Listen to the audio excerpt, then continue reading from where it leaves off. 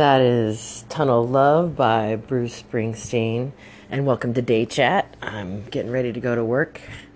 And I wanted to do an episode about Clarence before I went to work. Clarence is the old owner of this building that I live in.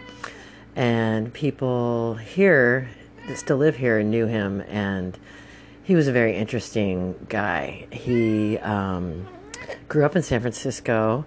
And his parents split up when he was really young, and his mom moved to Eureka, and his dad stayed here, kind of bounced back and forth. He was a drunk, and he would actually hang out and drink with Jack London, and they used to go down to Ocean Beach and try to build a boat that they said they were going to sail all over the world. And they never built the boat, and it must have been such an interesting time to be here in the late 30s, early 40s, and just hanging out with amazing people all the time, even though to them, the people at the moment weren't that amazing, not until time would tell. And Clarence, when he would go back home to Eureka, he learned how to treetop, which is climbing up to the top of these giant redwood trees and start chopping the top down in preparation for chopping the whole tree down. And he would go up as far as 24 to 2,500 feet.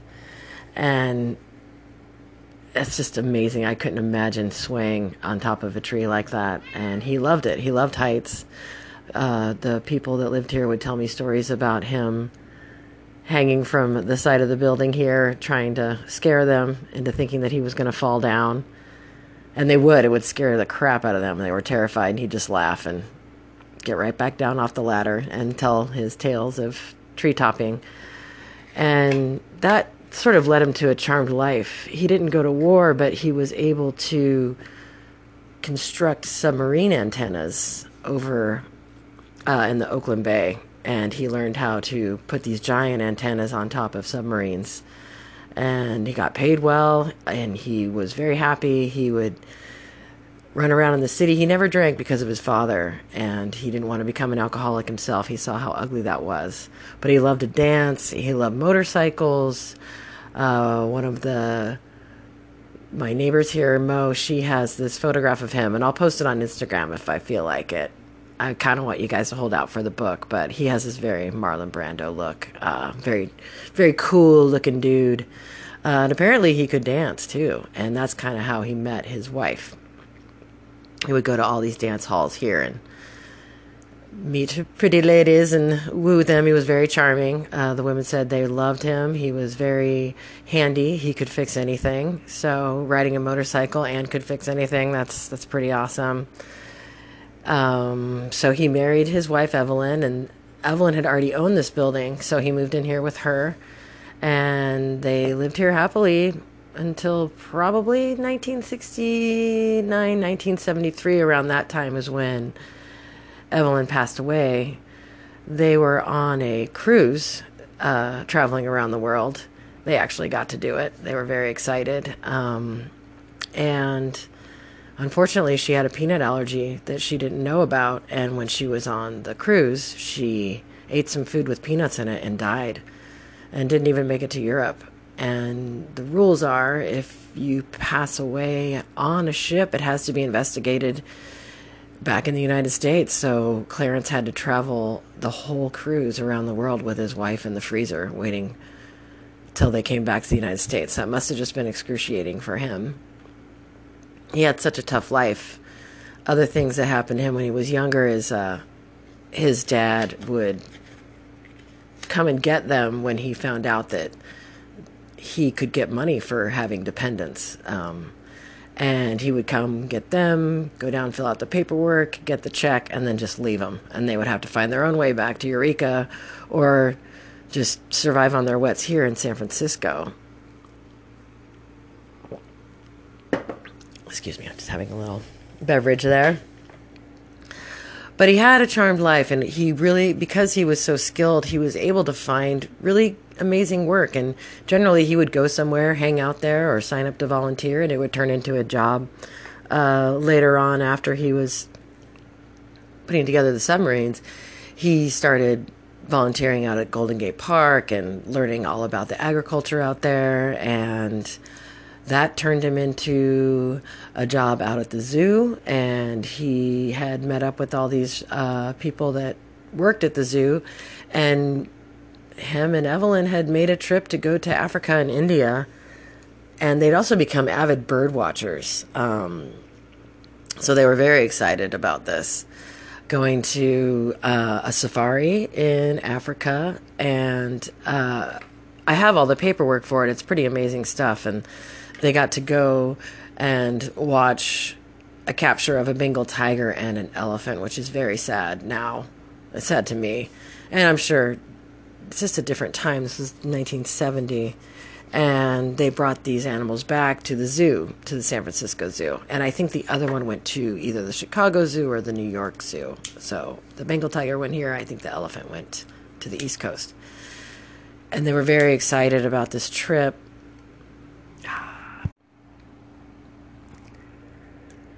And when they got to India, his luggage was lost. And he was very upset.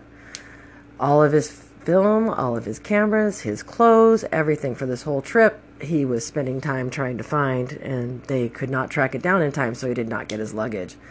And there are several letters in this box of memorabilia that Mo had given me from a lawyer to India Airlines, saying that he was suing them for $3,000 for the airfare over there and the inconvenience.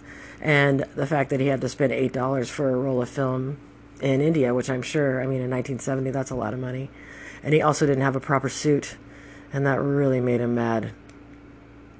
And I don't know if anything happened. I don't know if he ever got any money back. But he was very, very upset. Like I said, many letters. And he never married after Evelyn died. He often would help out anybody in the neighborhood that needed a place to stay. And he also would let people switch apartments if they wanted to upgrade. Mo had told me that she used to live in my apartment, and then one cuter apartment came available in the back, and she just told she just told Clarence, I'm moving in. And so you could just bounce from apartment to apartment. And the rent was very cheap.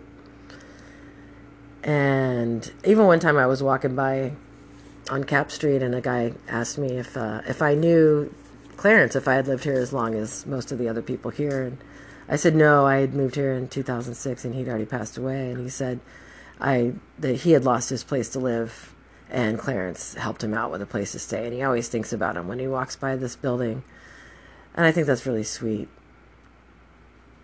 He also would talk a lot, and he would stop people as they were coming and going and start a conversation, and would carry on, and the person was anxiously waiting for a pause so they could just tell him that he needed to get to work or wherever they were going. And so he got a nickname called Clarence the Interference.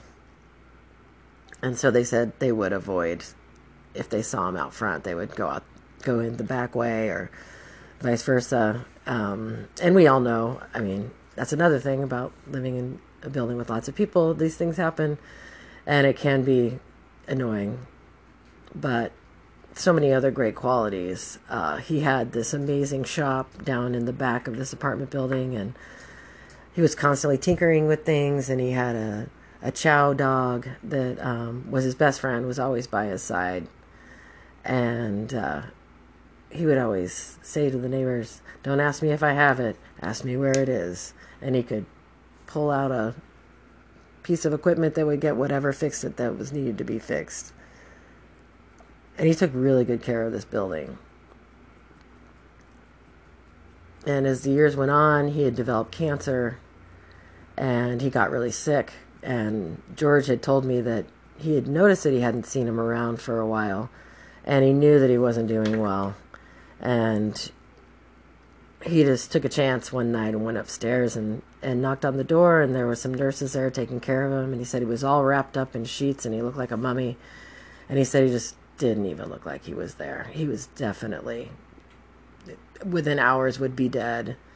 So the nurse said the same thing to George, and George went downstairs and he grabbed his trumpet and he played taps for him out on little balcony we have in the front.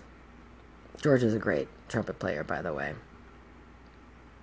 And just said he was really sad. And after Clarence passed away, he had left the building to the Salvation Army and the Audubon Society. And one of the guys that lives in this building, he told me a story about when he found out that Salvation Army owned the building. He was sort of looking at his clothes, realizing that all of his clothes were from Salvation Army. And now he's like, my building's is owned by Salvation Army. Just felt kind of strange that Salvation Army was basically clothing him and housing him. And they didn't want the building, so they put it up for sale right away and sold the building to my new property managers that I have now. And they took a giant dumpster and set it in the back of the apartment building, and they just threw all of his stuff out. And Mo and George and the other neighbors said it was really difficult to just watch all this stuff get thrown into the garbage. So one night, the ladies that live in the building decided that if it was just going to go in the garbage, they decided they wanted to take some of his stuff for themselves. So they broke into his apartment and were able to save some of the stuff from the giant dumpster. And I'm so glad they did, because that's the stuff that I was going through. And I think it's great that I get to see a witness to somebody who lived here for a long time and took good care of the building. There were some funny letters in there. There's a giant letter written on a piece of notebook paper that says, "You gave me lead poisoning. You will hear from my lawyer." Exclamation points. Probably the not fun part about owning a building. There's a bunch of address books. There were some really cool photographs. Lots of slides of birds, because he was a giant bird fan. They're really beautiful. And there's one picture of him and his wife in front of a Volkswagen van. It's actually a slide. It's really cool, too. And those will be up on my website before I put the book out.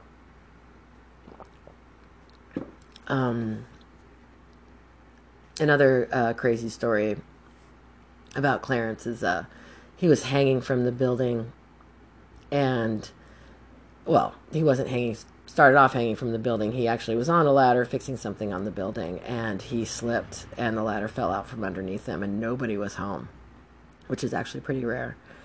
And he hung there for 3 hours, and somebody came home and helped him out, put the ladder back underneath his feet, and he lost his pinky finger because of circulation. I couldn't imagine hanging for 3 hours.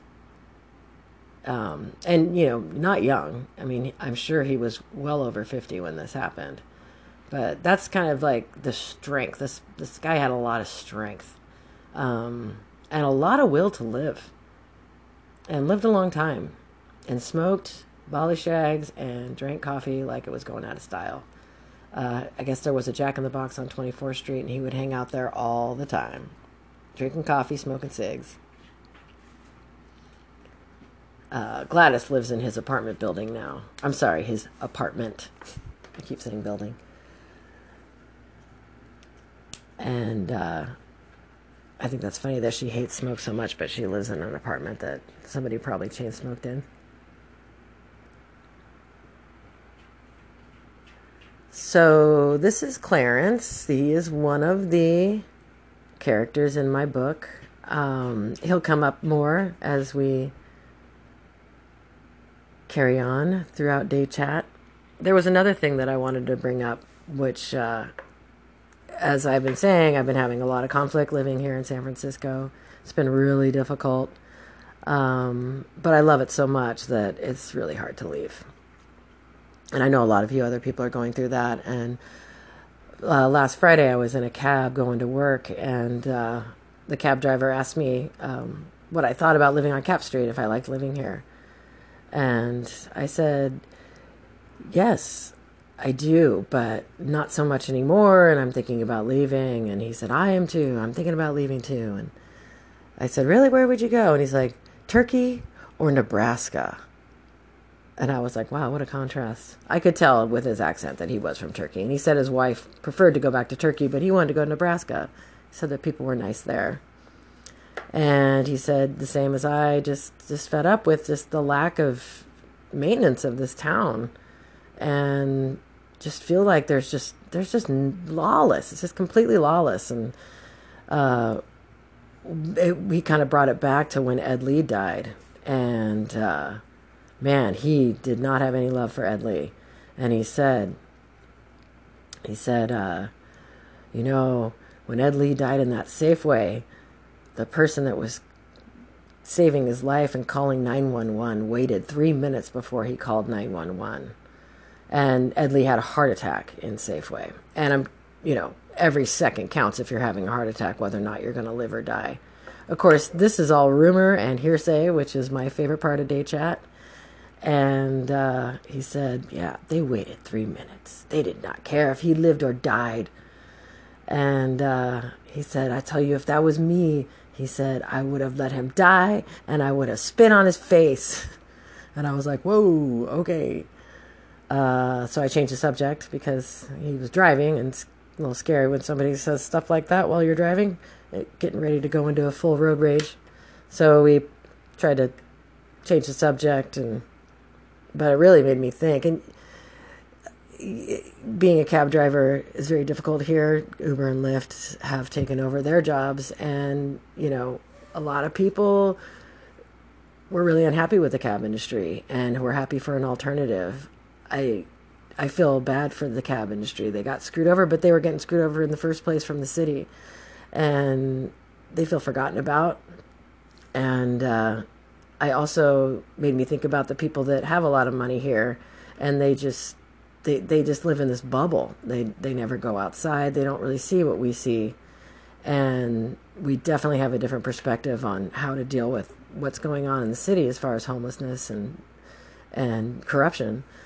And I told him one day those people are going to get fed up, and they're going to get their torches and their pitchforks. They're going to come up to the hill, and they're going to want a piece of the pie too. That they feel that they're getting robbed, and they would just laugh at me. The people with the nice house up on the hill, and maybe it's not going to be a torch and a pitchfork, but if you drop from a heart attack in a Safeway, and that person next to you isn't feeling you, doesn't really think that you deserve to get to the hospital because you're been corrupt and you're super rich and you're too rich to care, and they may not call that 911 right away. So there is something to be said. We're all here together, and we need to stay connected. We need to look out for each other and sort of keep a connection somehow, not get so separated. So anyway, that's Day Chat. You guys have a great day.